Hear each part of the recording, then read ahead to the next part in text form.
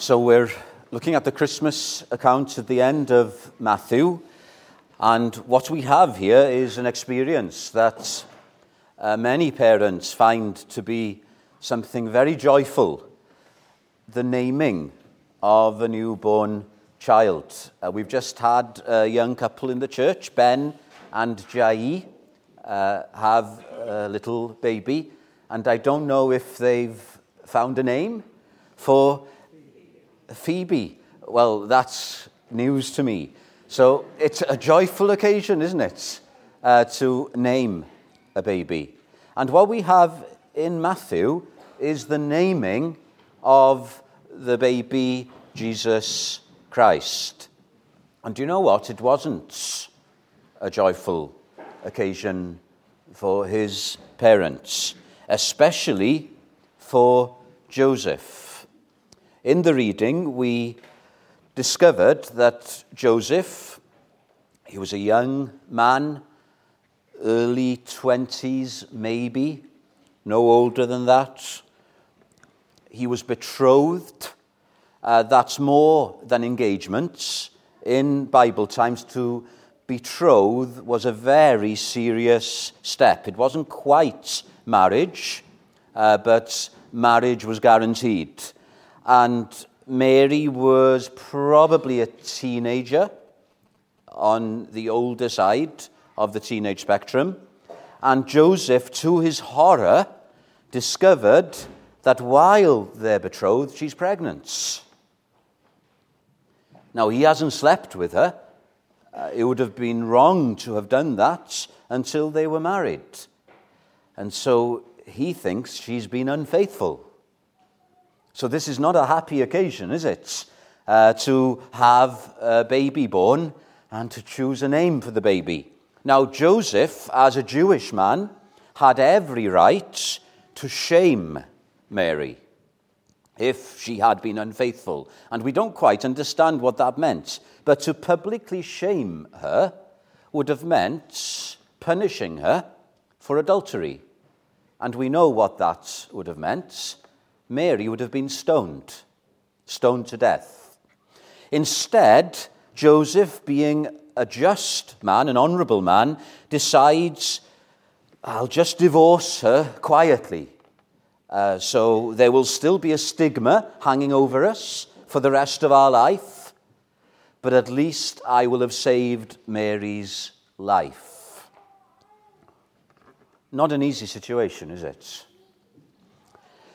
And this highlights to us that even though it's a time of rejoicing at Christmas, it's not,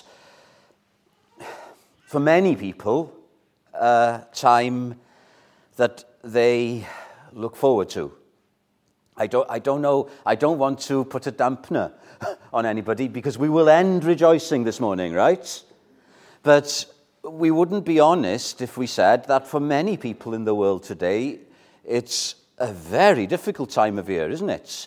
We have members in our church who've lost a husband or a wife during the year, and this is going to be very traumatic for them at Christmas. My neighbour, who was divorced, and his two daughters were estranged from him. His job was a painter and decorator, and he had such bad arthritis that he couldn't do his work. A few days ago, I found that he had committed suicide in his flat, hung himself.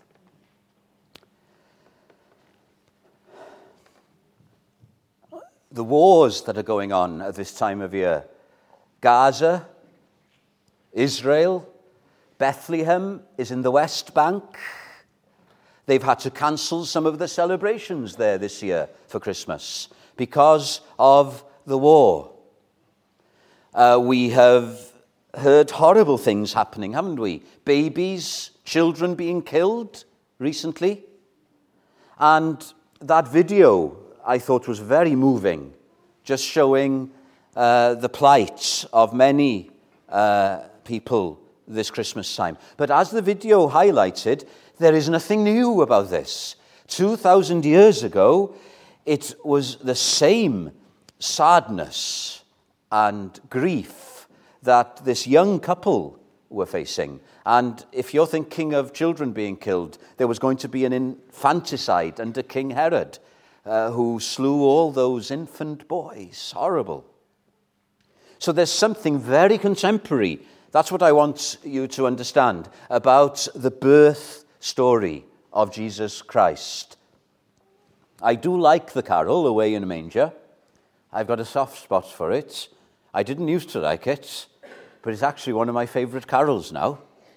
But it's not quite right, is it? No crying he makes. Jesus would have cried. He was a real baby. And especially with all that was going on around him. Have you come here this morning? If you're not crying on the outside, you're crying in your heart because of all the sorrows. Well, listen, it is good news. And what happened to Joseph was this: God intervened. It looked that everything was over in terms of him and Mary. Even if he could divorce her secretly, there was still going to be that stain over their characters. But instead, in a dream, and I think that's significant because poor Joseph would have lost so many, had so many sleepless nights, losing sleep. In a dream, God intervenes, sending an angel.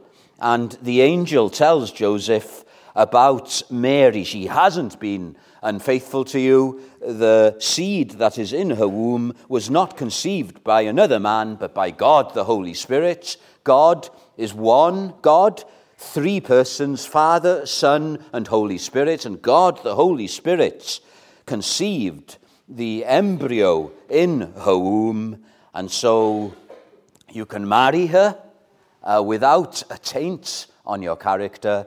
And you're going to give a name to the baby. Two names are mentioned here. I want to concentrate on the first name. You shall call his name Jesus. Jesus. And that's why, my friends, we can rejoice today, even in a world where there is war, and there will always be wars and rumors of wars. We can rejoice in a society where there is estrangement, where there is sickness, where there is death, because Jesus is the name of the newborn babe. Now then, God had something better for Joseph and Mary. I remember being in Israel, and before the trouble started, it was about 3 or 4 years ago, and we were on a tour, so we crossed over from Jerusalem to the West Bank. You had to go through security because you were going to the other side of the wall. And we were standing, apparently, in the fields where the shepherds were. Well, I don't know if they were the real fields. And we had a Palestinian guide. And this man was a Christian. And he said to us, when somebody asked him what he thought of the situation, because he was a father of a young family, he had children, and he said to us, you know, it's very difficult for us.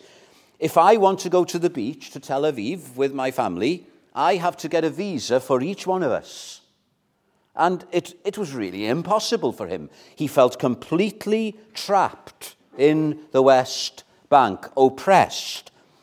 And he said, my fellow countrymen, some of them take up arms to try and free themselves. But I'm a Christian, he said. And this is what struck me. I'm a Christian. And I don't think that's right. I'm trusting God. And I'm sure, even if he doesn't free us from this oppression, he's got something better for us. That's what stayed with me. God has got something better for us. My friend, if you are lonely this Christmas, I know it hurts, but let me say, God has got something better for you, even if that pain doesn't go away. If you're grieving this Christmas, it's going to be tough, and that's never going to go away, that sense of loss.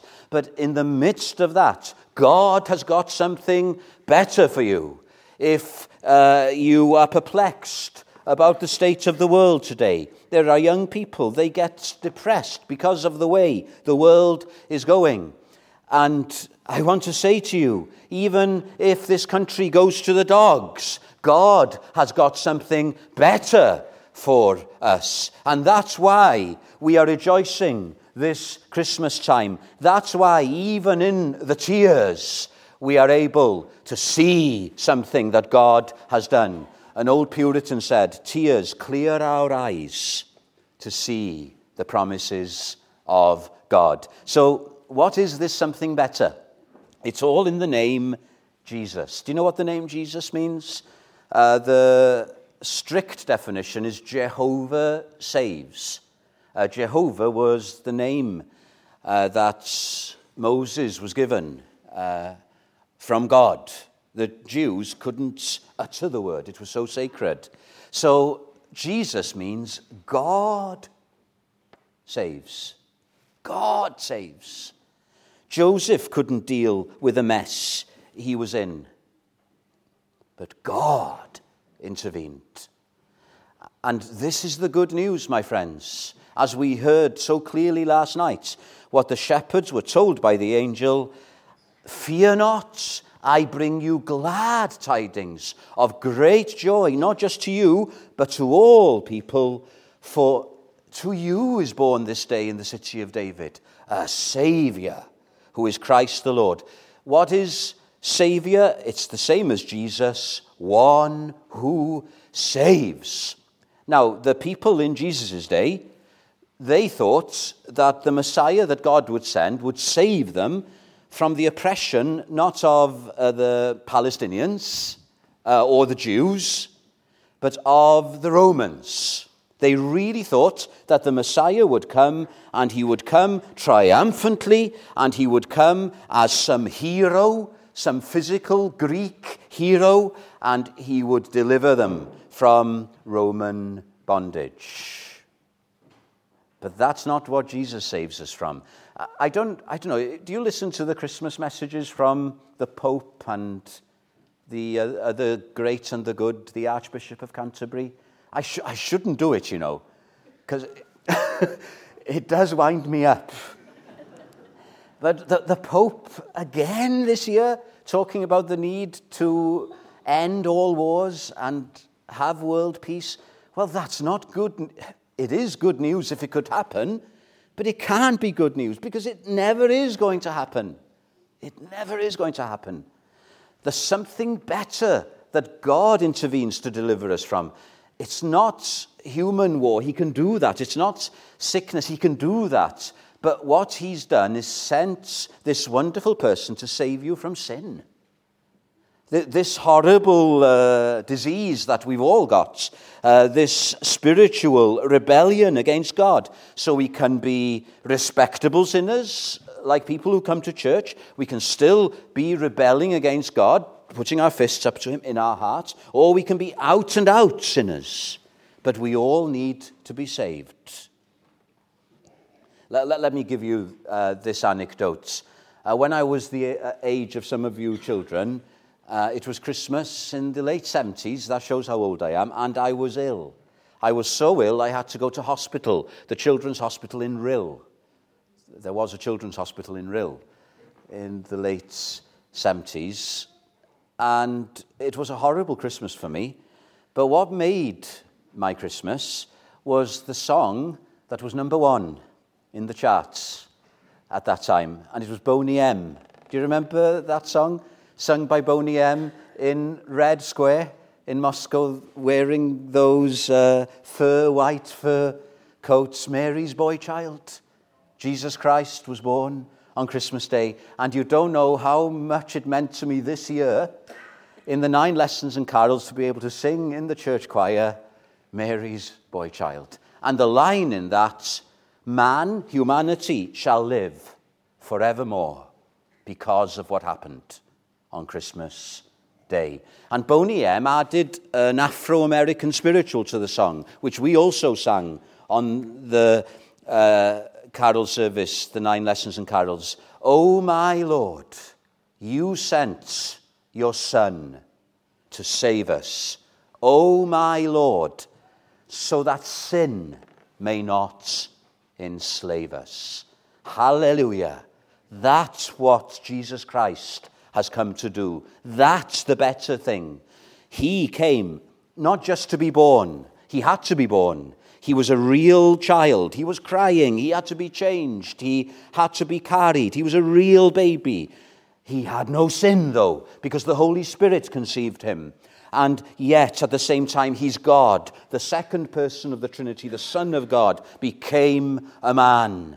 The second name I haven't got time to deal with in this account is Emmanuel, God with us. The Son of God became the Son of Man in order that the sons of men, you and me, might become the sons of God. Veiled in flesh, as Wesley puts it, the Godhead see. Hail, incarnate deity. Pleased as man, capital M, rightly so, with men, small m, humanity, you and me, to dwell. Jesus, our Emmanuel.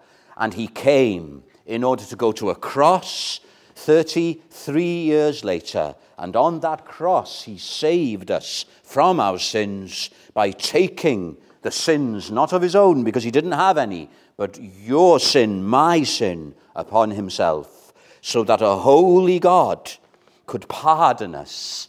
You know, my Palestinian friend, the guide, maybe he couldn't go to Tel Aviv, to the beach, but because of what Jesus Christ had done on the cross, he could go to heaven. Isn't that wonderful? To have a hope of heaven. I don't know how long we've got left in this world. Is this going to be your last Christmas? I never thought my neighbor was not going to be around this Christmas. I was talking to him a few days ago. He's only slightly older than me. I know that I'm on the other side of 50 and most of my earthly life is behind me. So the most important gift this Christmas is to know that our sins are forgiven, to know that whatever else may be trapping us in life, you may feel oppressed, not by the Jews or the Palestinians, but by all sorts of other things, but to know a freedom in your soul because you have a hope of heaven. And even before you get there, heaven can start here in this world, because Emmanuel, God is with you. God is with you in the sickness. God is with you in the grief. God is with you when you look at the television news and see all the terrible things that are happening in the world. And many of those people know God as well. One of the people we're collecting to this Christmas is the people in Eastern Europe, the children in Moldova. And a few years ago, I was able to visit one of the institutions, the orphanages in the north of Moldova, in Badacen. It was something so profound to go there. We were only shown the best bits, and that was way below the standards of this country. But some of the men there, because it was a male institution, were treated like animals. And you know what? We met somebody who shone. They shone in the darkness of Badacen because, wonder of wonders, they had come to believe in Jesus Christ. And he was with them. And they were more joyful than most of us are. And we have everything, don't we? More or less. My friends, I want to close by wishing you, yes, a happy Christmas, but can I say Merry Christmas in the proper sense of the word? Because in spite of everything else that's going on, we can have a hope, a joy, believing in Jesus Christ. You know, the promise Emmanuel comes from Isaiah, a prophet who lived centuries before Jesus was born. And Isaiah was speaking to a king, King Ahaz, who was the king of Jerusalem, and the city was besieged by the armies of the north, and by other armies, by the Egyptians. And Ahaz is in dire straits, and he doesn't know where to turn. And Isaiah says to him, look, you've got to trust in God.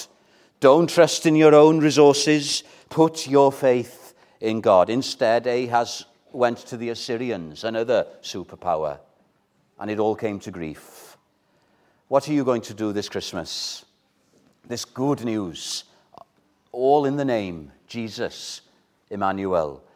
God became a man in order to save you and me from the worst thing, from our sin, to give us life forevermore because of Christmas Day. Are you going to still trust in yourself, still try to fix it yourself, or are you going to abandon all hope in yourself and do what Joseph did and what Mary did, even though they were only young, and trust in Jesus Christ? Do you know what naming the baby Jesus is an illustration of? It shows that Joseph obeyed what God had revealed to him. Naming the baby is, in effect, an act of faith, isn't it? So are you going to name this wonderful, unique child, Jesus? Not a Savior, but are you going to say, he's my Jesus, my personal Jesus? May God really bless every one of us this Christmas. I don't know what your situation is. I don't want to be sentimental, but I do want, whatever your situation, whether happy or sad, that you will know Jesus, Emmanuel, with you. Have a very merry Christmas in the proper sense of the word. We're going to sing now, in conclusion, hark. That's an old English word for listen, listen. The herald angels sing, glory to the newborn King. But the herald angels can't sing of a personal Savior. They can only draw our attention to it. We can sing from experience. May it be your experience that Jesus has saved me from my sin. 171.